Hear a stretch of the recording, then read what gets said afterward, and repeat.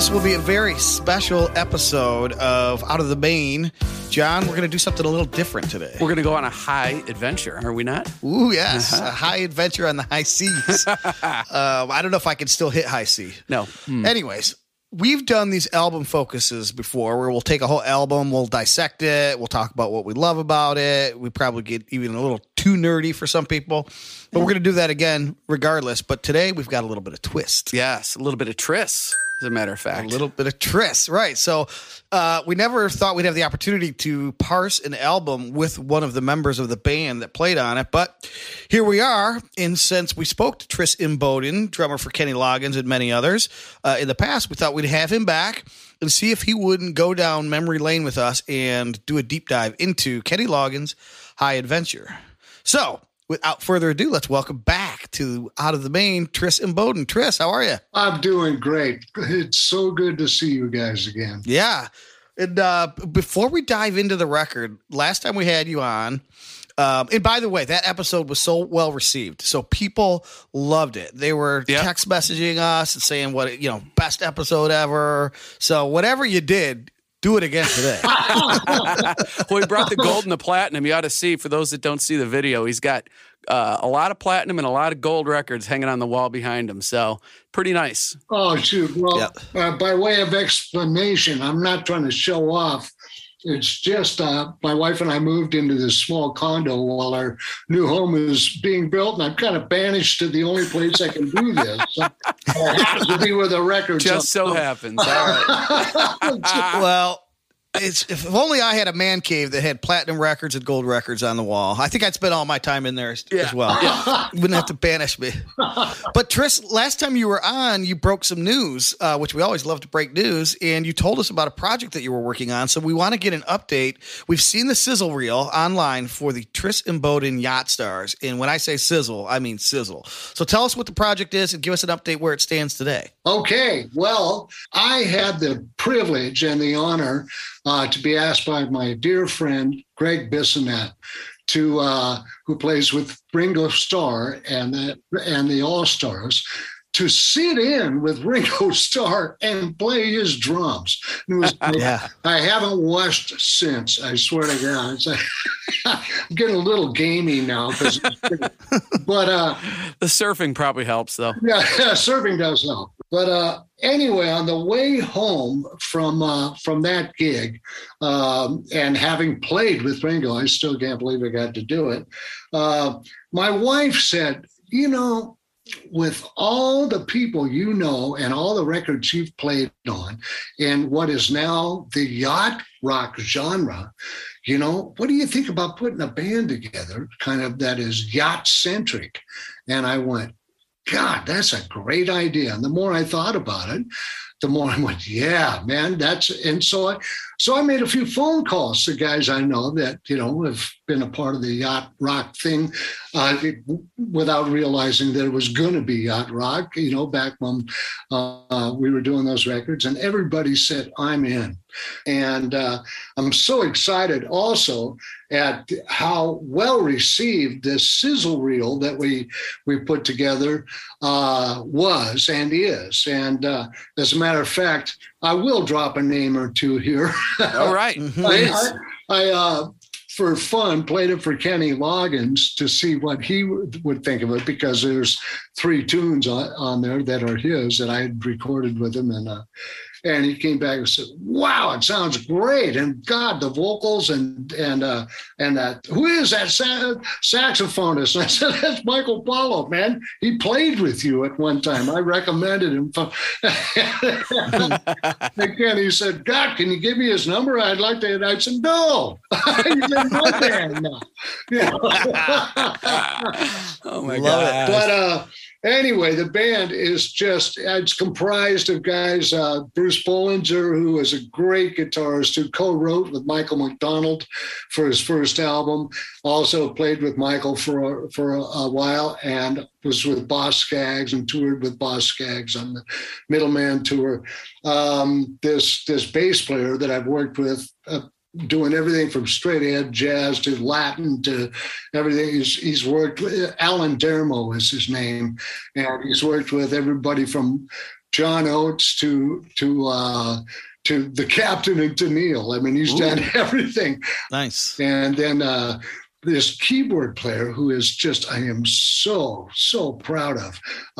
His name is Monty Seward, and he's an absolute monster in the R&B and what is now deemed yacht soul world. He is in fact, before we even met, and we're in this band together, we'd played on hits together by an artist named Howard Hewitt, who was in Shalimar. And anyway, played on a couple of albums together. Didn't even realize we'd never met because we didn't play on the songs at the same time.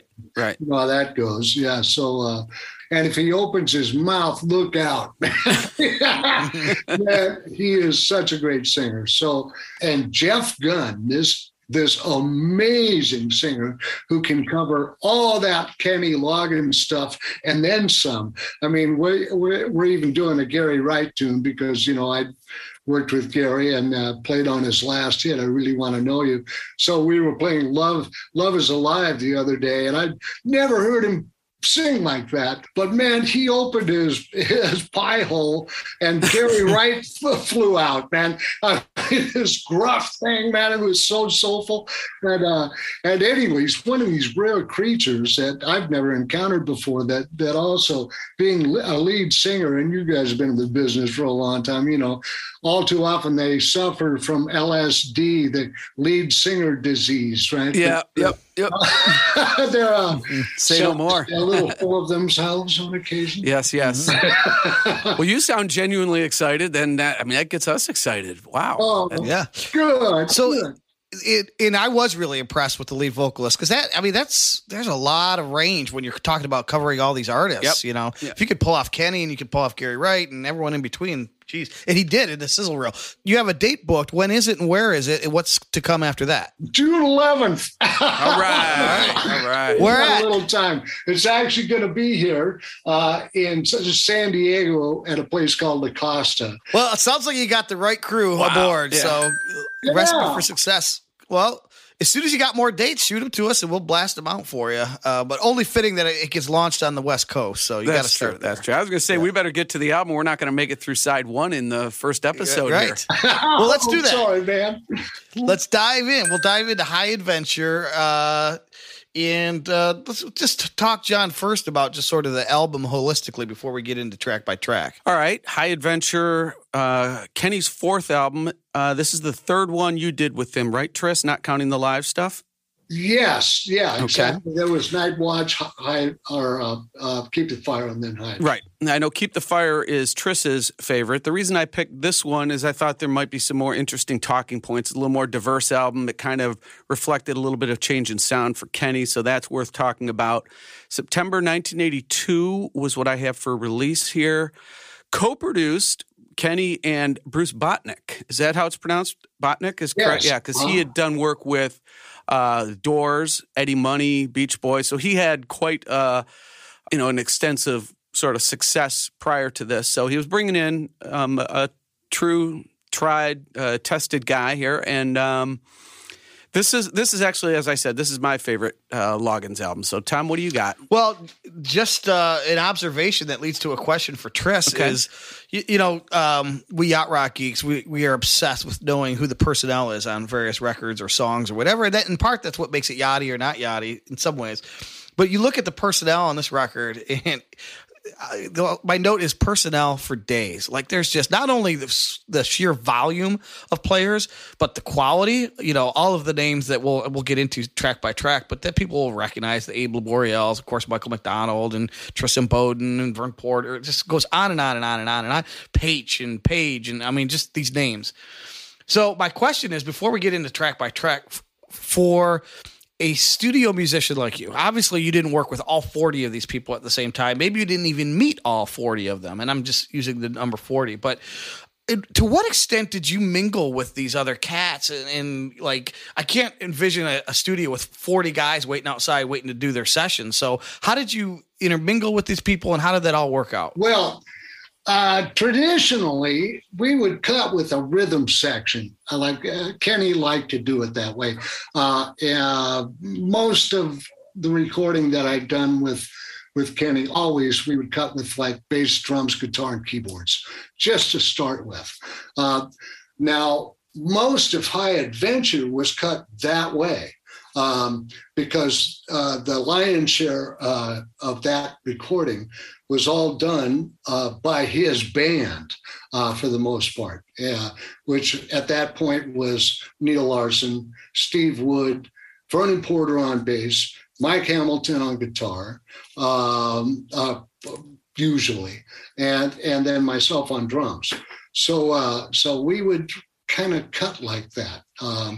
Kenny also, like I'd mentioned on a previous our previous podcast, loved to rehearse, and so with his band, we would really take aim on some of those songs before we'd go in the studio. So that was a luxury. But a song like Heart to Heart, it's not like, I knew David. I played with David Foster. I played with Michael McDonald, of course, and all those people. But like David Sanborn wasn't waiting in the hall. Right. Yeah. Well, a lot of times I know that, the drummer is one of the first one to go because their parts are done, at the outset, typically either as part of the basics or even they're just trying to get a good drum track and then it's overdub city. So unless the drummer wants to hang out, they're not always there for all the overdubs, right? So true, John. Yeah. And it used to piss me off, as a matter of fact, and a lot of other drummers too, because as a session player, drummers were expected to come in, get it right. In fact, all the pressure was on the drummer, and everybody else would just be there doing scratch bass, scratch guitars, scratch keyboards, and then they'd come in the next day and get paid again, right? Oh, so the drummer only got paid once, right? That's right. I was like, but that was such bullshit, man. We presented that. Well, that's going to lead me to a question as we get further in. So let's move into Don't Fight It.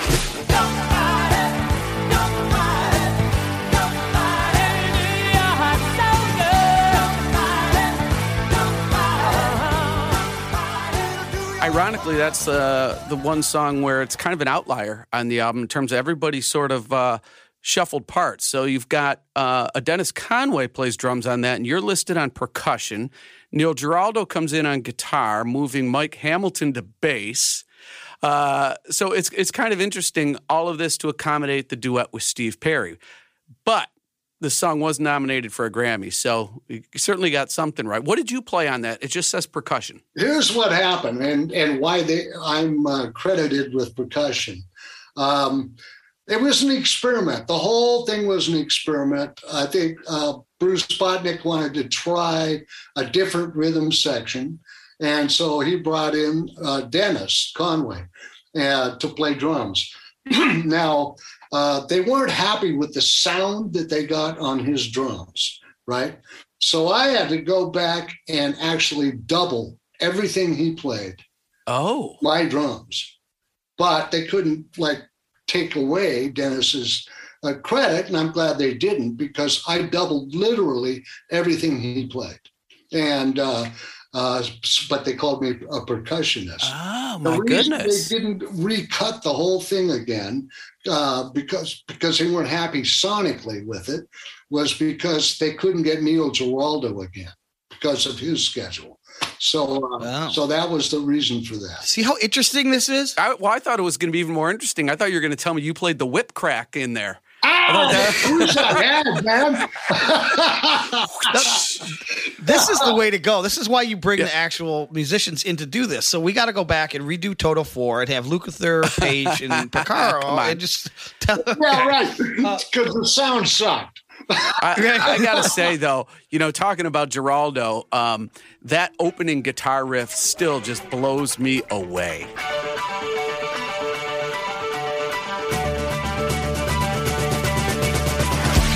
Me too. I wish I'd been there when he did it, man. But I wasn't, damn it.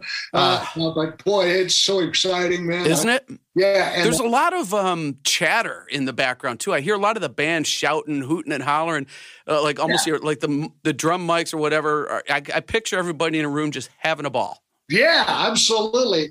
Kenny wanted to encourage that during the recording of that album. And even on Swear Your Love, for example, which happens to be one of the greatest guitar solos of all time, I think. Mike Hamilton. Thank you very much, Mike. Anyway, yeah, there's a lot of that banter going on, throughout that song, too. Well, I was just going to give context in case people didn't know who the name Neil Giraldo. Some of our listeners are more casual fans, but he's probably most famous for being Pat Benatar's guitar player, would you say? Yeah, and husband for a long time. Right. Yeah, and I have some context for you. I read, according to Wikipedia, so everything on Wikipedia we know needs citation, but it says the whip used for the sound effect was the same one used for the sound effect in Indiana Jones. Oh, that's great. No, I didn't know that. Apparently that came out in Kenny's book. So, okay. The entire whole high adventure motif, the art and everything was very Indiana Jones inspired. Yeah. Totally in keeping in character with it. So going back to the decision to bring in Steve Perry, you said that was kind of Bruce Botnick's call. To what extent was that embraced by Kenny? And I imagine 1982's Journey has got to be near the top of the game at that point, right? So this is kind of a huge get, right? So talk through kind of how that all blended. Is that something that Kenny was like all aboard, or was there any kind of why are we doing this type thing? It was the first track that they cut for the album, so I really wasn't privy to any of that until they wanted the drum sound. Or the drums replaced. Then from that track on, it was all me. So on the basics. So I didn't really get to talk to Bruce about how he put this together with Steve. I do know that Kenny, of course, was a huge Steve Perry fan, as were we all. We'd actually played at Arrowhead Stadium together with Journey and Loggins and the Doobie Brothers together not long before that. And so that may have been what was the the germination of it, Yeah. Well, speaking of germination too, John and I, whenever we do these deep dives, we always kind of examine, all right, why did they open with this song? Or why did they close side one with the song? Why did they close the album? And then for the Christopher Cross album, remember, John, we're like, that was a weird way to kind of make an entrance into a record. This is how you start a record right here. Yeah, it announces itself in a big way. Yeah, it does. Yeah, now we're rocking. I noticed also when we get to the breaks right before the chorus each time, that little twangy guitar break. That sounds like I'm starting to hear echoes of what is going to be Footloose down the road. Great observation, man. I never even thought of that. But I like that. Yeah, great observation. All right, want to move on to Heartlight?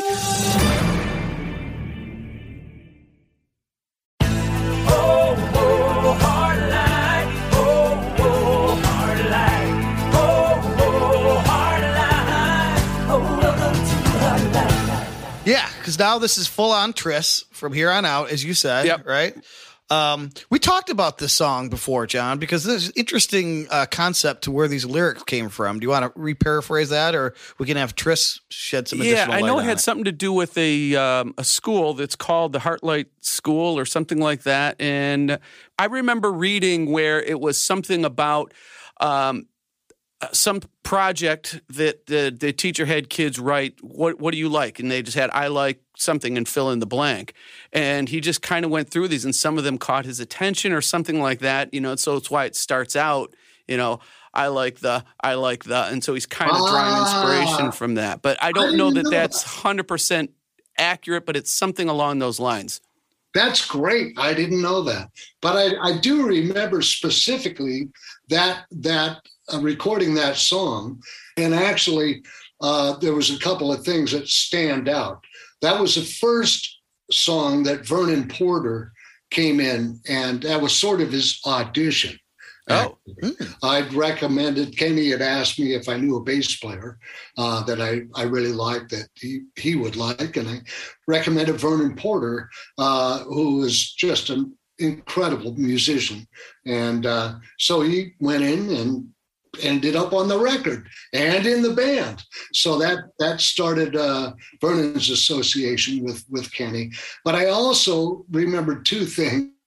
Steve Foreman, the great percussionist, if you remember all those percussion sounds on that song.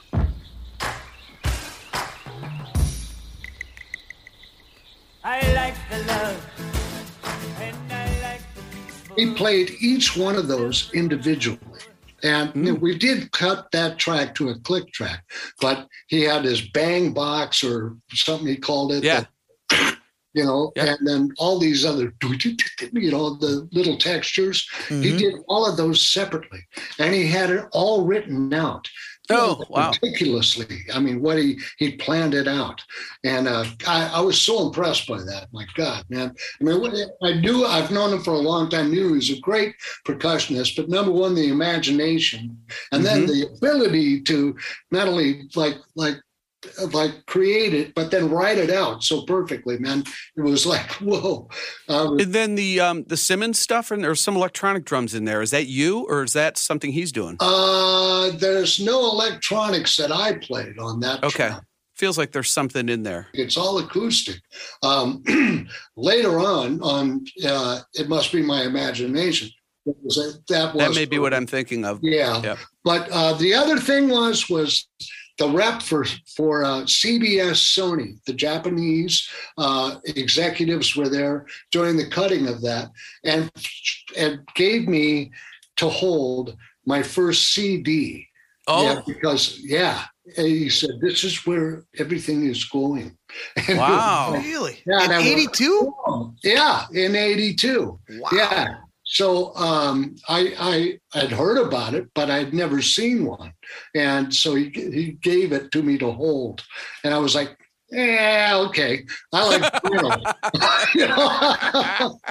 I was underwhelmed. Yeah. It'll never catch on. Yeah. Well, my two observations about the song. One is I love the rhythm and the chord progression, which is, we can play a little of the verse because see what I'm talking about. I like the rain, cause I like your thunder. I know we learned to live together here in a hard life. Stand in the dark, and I light a candle, and then we'll dance it in the morning. And what I love about it's atypical for yacht rock, and maybe this isn't even technically yacht rock, but it's so probably different. Too many acoustics for that. Yeah, it's just so different from what you're used to hearing if you're listening to a lot of yacht rock, and I really love it.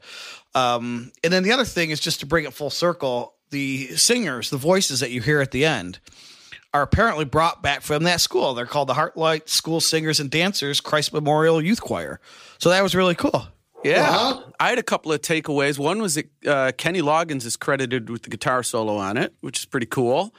And the note that I had was how it almost feels like maybe the song was mixed two separate and then edited together, because the verse, the texture and everything happening on the verse suddenly changes when we get to the chorus.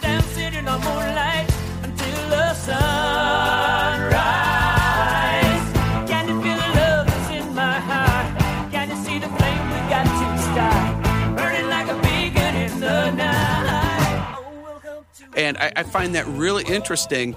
And I know like ELO, they would mix their stuff in sections and edit it together because they wanted such very distinct different sounds from verse to chorus, whatever. And I'd wondered if that was done that way.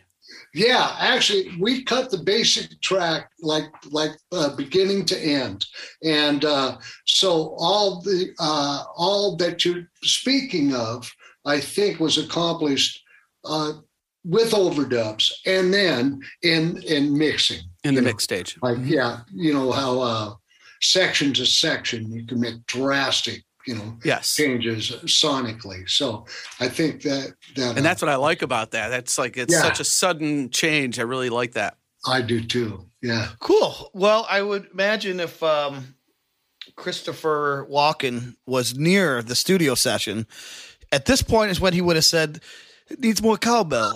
Yeah, exactly. Because we go into I Gotta Try, and you'll get plenty of cowbell when you hear this.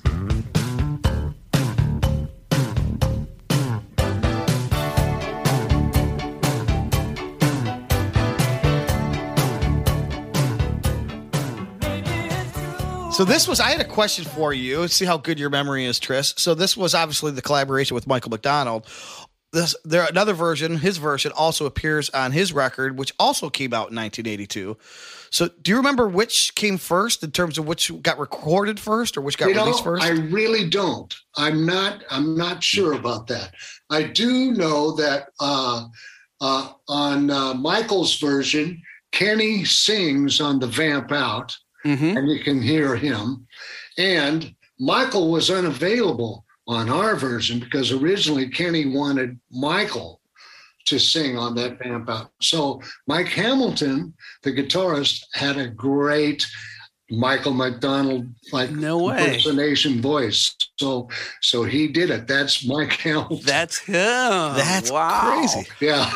I got to go back and listen to that. I thought you were going to tell me it was Richard Page because I know Richard Page and Steve George are credited on backups. Luke is credited on guitar, and of course Michael McDonald plays. I mean, that's got clear what people call now the doobie bounce in that keyboard pattern. Yeah. I love that track too. And Abe Laboreal's bass. Great bass. Man, just stop and listen to that top to bottom and focus on the bass, man. Jeez. That was, as a bass hacker myself, that was what the first thing I noticed is how well he and you groove and create additional bounce on top of the doobie bounce that what's going on over it. It's just really very tight. Man, cool. Thank you, Tom. Yeah. That was the first track I ever cut with Abe Laboreal. And man, if that was the only one, what a batting average. Wow, you're not kidding.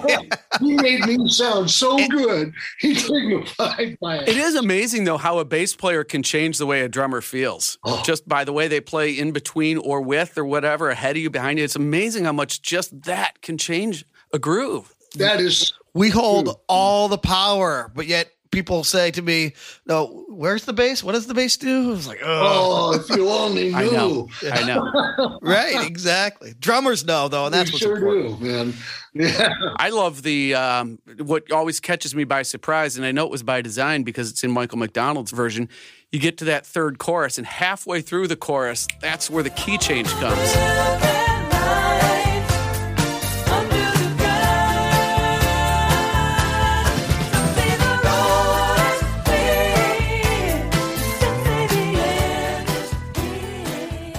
You're not expecting it in the middle of a chorus. Like maybe when we come back around, but right in the middle of the chorus, boom, up we go. Yeah. You know, I love that about Kenny's compositions and Kenny's thinking and his creativity. He really goes for, that which is like a little quirky sometimes, and it really kind of sets him apart. He's not predictable, Well, let's put Tris on the spot real quick. And we can edit this out if you don't like the question. But we did an episode called Who Wore It Best? And John and I would compare versions and we'd argue, all right, and I remember who I thought wore this one best. John, do you remember who you thought? Clear. Yeah, absolutely. Okay. So, Tris, who wore it best, Michael or Kenny? There's something about Michael's version that I love. And it was the same thing with What a Fool Believes. Kenny's version is way too fast, way too busy on What a Fool Believes, right? As compared to the Dubes version. When it comes to I Gotta Try, I love Michael's version. It's just mature and sort of back and in the pocket. But during that B section, I don't like all those pushes they do. I don't like them. I like our version better. Okay. So I think on that song, I'd have to say, I don't usually feel this way, but I like our version better. Yeah. Yep, I voted for the Loggins version. And I stand overruled now. Who am I to argue with Tristan Bowden? He's on the track. That's right. I'm a pushover. Well, now we're back to a rocker.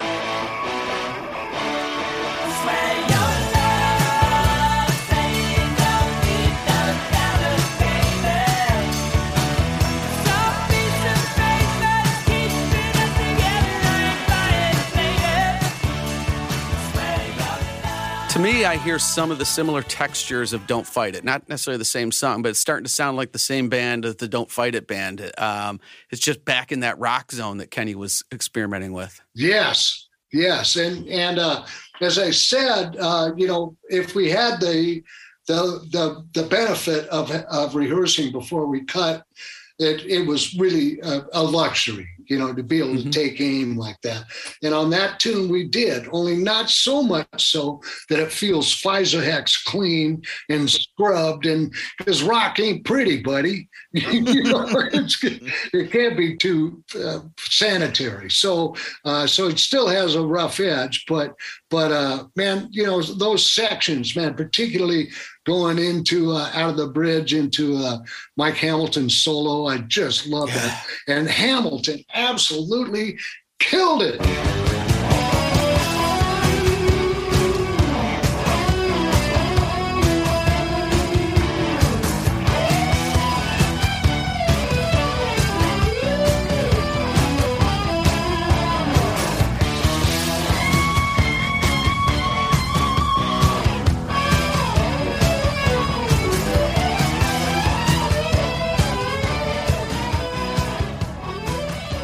My note is guitar solo, all in capitals, and then whoa after it. And that was my note here. Well, it's like you guys are reading my notes too, because I have killer guitar solo by Mike Hamilton, but check out the driving drums that lead into the guitar solo section. Yep. So let's let people enjoy that. Hit it.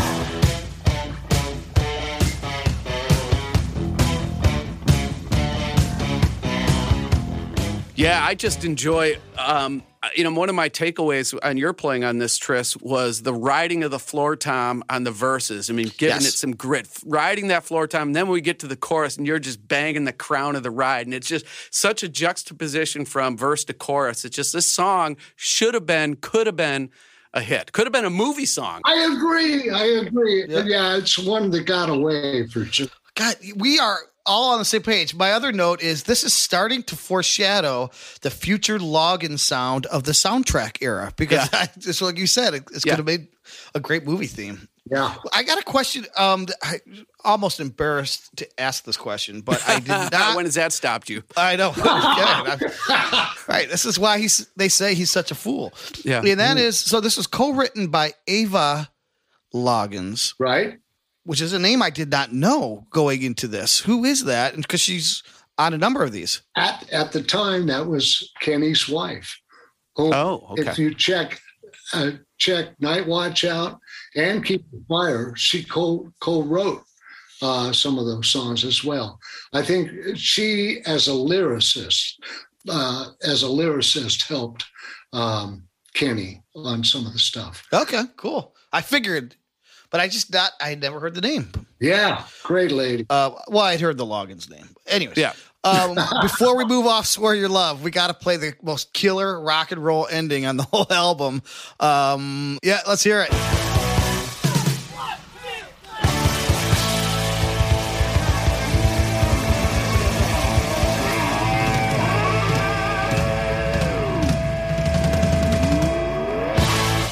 Yes. So that's you fun. hear someone yell, 2, 3, 4. It sounds like you. Is it you? It is. And Kenny is doing it at the same time, and we're on different numbers at the same time. So well, I trust the drummer to have the count right. That's for sure. Yeah, that's true. Yeah, someone else might be leading the band, but in the moment, the drummer is driving the bus, man. If they're going to hit the last crash, everyone better be with them. That's right, damn it. When those hands come down, man. They better be ready. Any chance you remember which take that was? How quickly you nailed the first? Like I said, we'd rehearsed it, so I think we got it pretty quick. Yeah.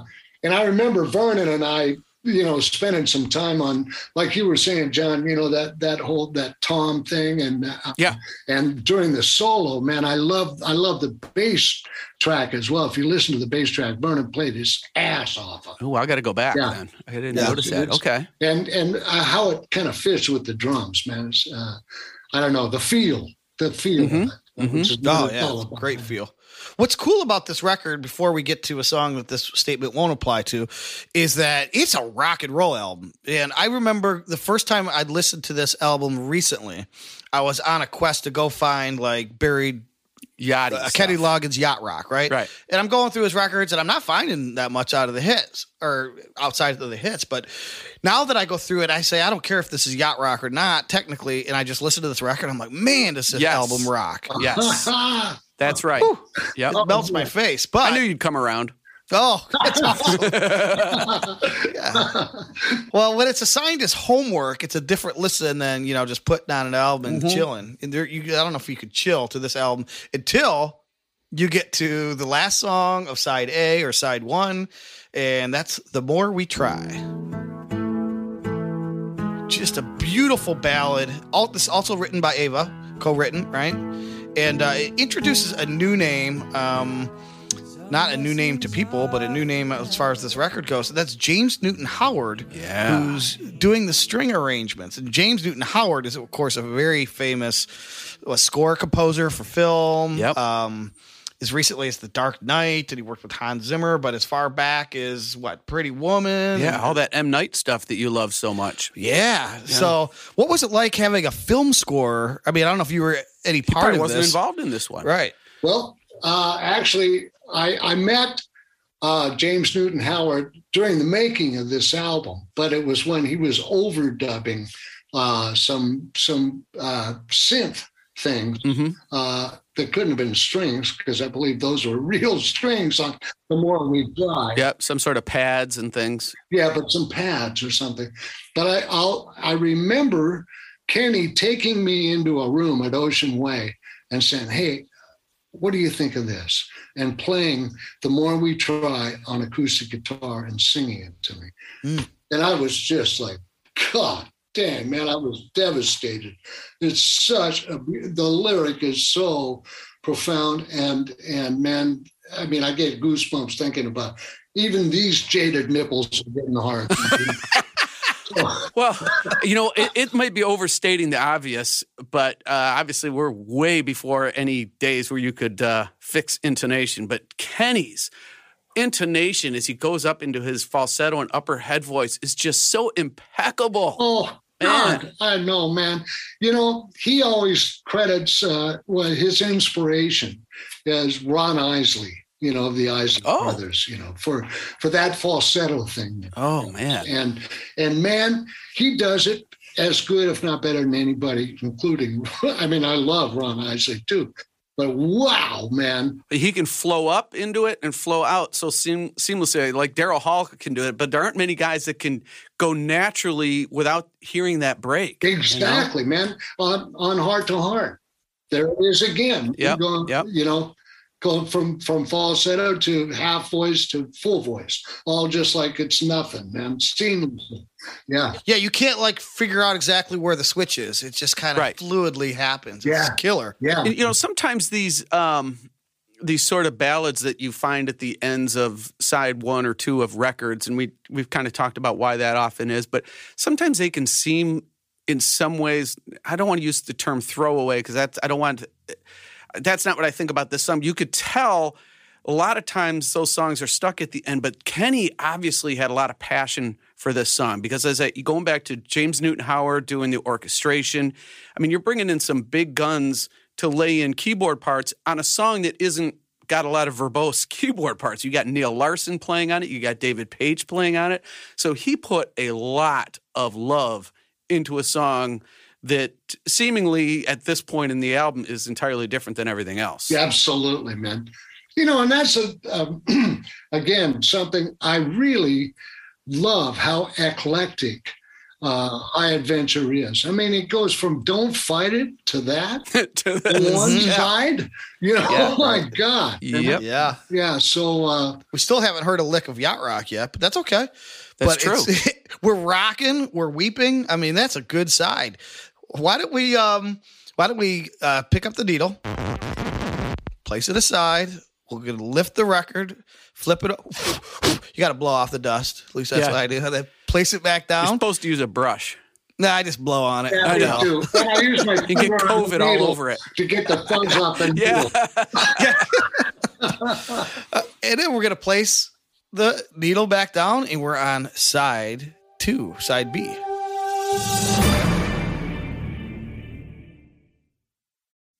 I guess I'm going to have to send you some articles on proper record care, proper etiquette for vinyl. It sounds like we all have our own methods, including Tris, who sounds like he's rough, just as rough as I am with the vinyl. Yeah, if not worse. His fingers on the needle. What is he doing? Come on, Tris. Yeah.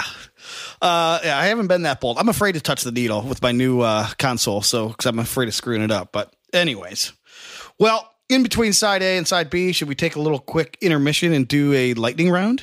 Sound effect, baby. All right. Well, I could start by throwing a flag on myself because I just mentioned that we're all the way through side A and we haven't heard a lick of yacht rock yet. And that's not entirely true. It's not factually true. Yep. Maybe it's not true at all. Because I got to try, obviously. Yeah, I wonder. Yeah, that version is probably rated as well. So I'll bet you it is. I have some data in front of me that I wanted to quiz you on. All right, hit it. Because I wonder if it weren't for the fact that there was also the other version with Michael McDonald singing, would this song be considered yachty? Because I don't really hear it myself when I'm just listening to this record that we're talking about. I hear another rock tune. I don't hear, wow, this is yacht rock just the way Heart to Heart is, which is coming up. So I went and looked at the data. First of all, do you agree with that or am I way off there? I agree entirely with that. Yeah. Okay. So one of the versions got 88.25. Guess what the other one got? 58.25. 83.25, which is the Kenny Loggins version. So I thought that was way too high, but there it is.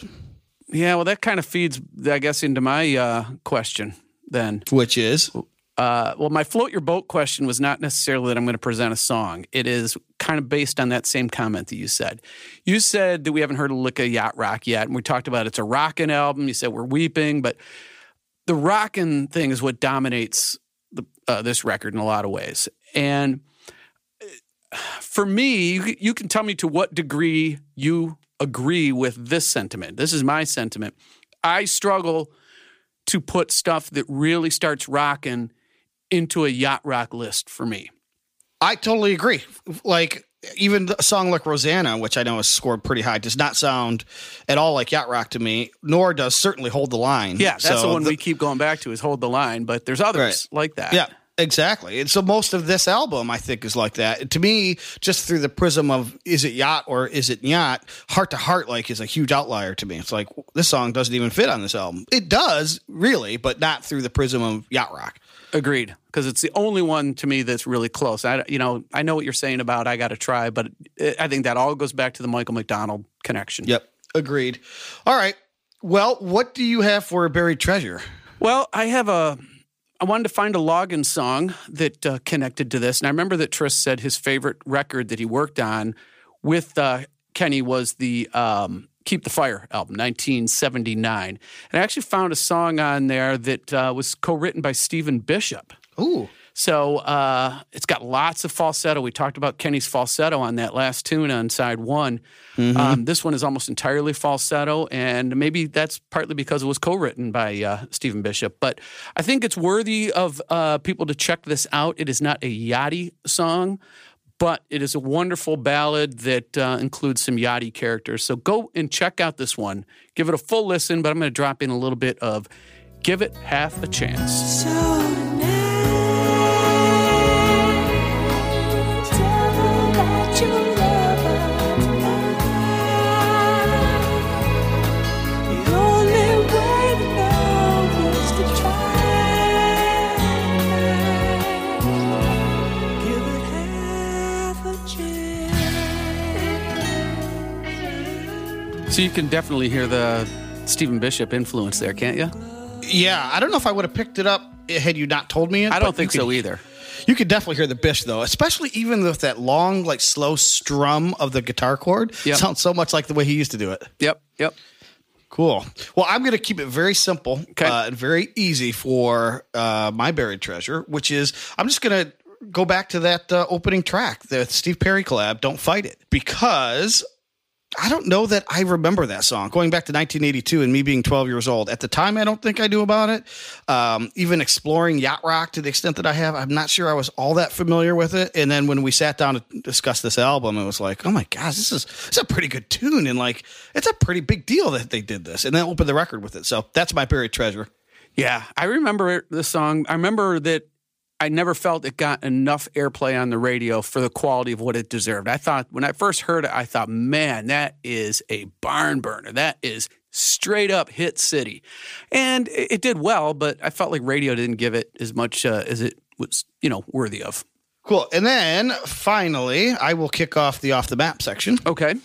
I'm going to credit listener Mead with this discovery. He and a number of fellow yacht rockers did a tribute to Michael McDonald on Yacht Rock Miami. So we're slightly off the map. If you're going off the map from Kenny Loggins, you're either hitting the island of Messina or the Strait of McDonald. So I'm going to Michael McDonald. Okay.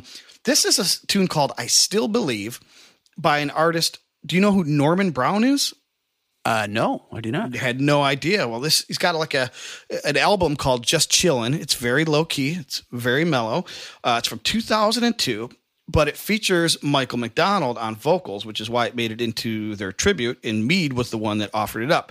Also has Paulino DaCosta on percussion, it makes it yachty. And then more on personnel after we hear a little bit of I Still Believe. I still believe in you, baby.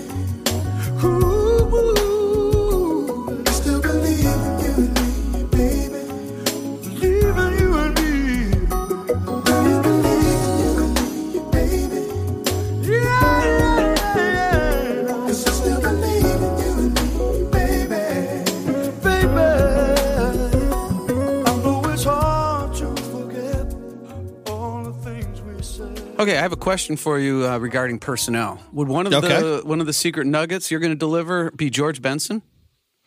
No. Oh, because I hear echoes of George Benson in that guitar. I believe the guitar is Tony Maiden. Okay. I don't know who that is. I don't either. But so that album, I think, is a kind of a smooth jazz meets pop sort of thing. But interesting, the year 2002, here are some nuggets of personnel for you. Okay.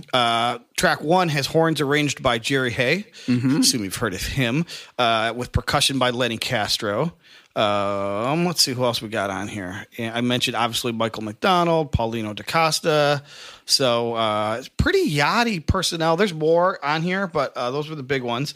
And just found it interesting that in 2002, people were still getting those cats. Should I say still getting the cats together or starting to again get the cats together? Like I wonder which. which. Yeah, good point. Yeah.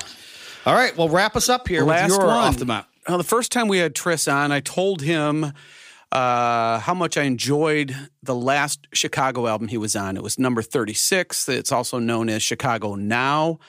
And I wanted to revisit that record. I've actually just got a vinyl copy of it. That was kind of a nice find.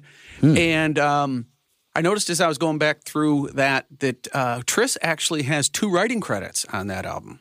Ooh. I had to go back and say, well, I'm going to put in as my Off the Map one of the tunes that Tris was a co-writer on. It's called Nice Girl. If you recall the way I sort of described that album, I encourage people to go out and check out this album. This is not the power pop Chicago you got used to in the 90s and early 2000s. This is a true going back to what made them great in the early on days. So the horn arrangements are back, the jazziness is back, all of that, and even the guitar stylings in many ways reflect the sort of influence of Terry Kath. I'm going to play one of the breakdown horn sections that leads to a guitar solo on this tune. And tell me if this does not sound like vintage Chicago. Not yachty Chicago, but vintage. Here we go.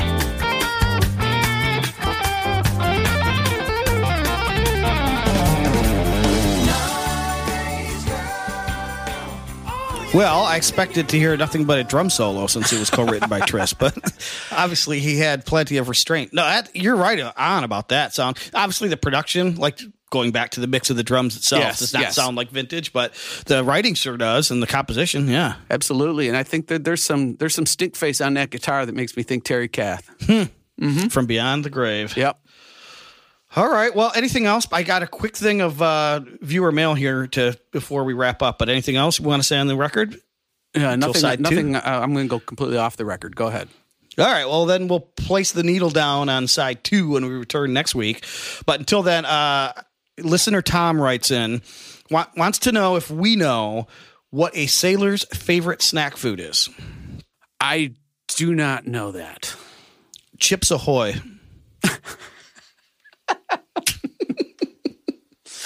I'm listener Tom. I get that.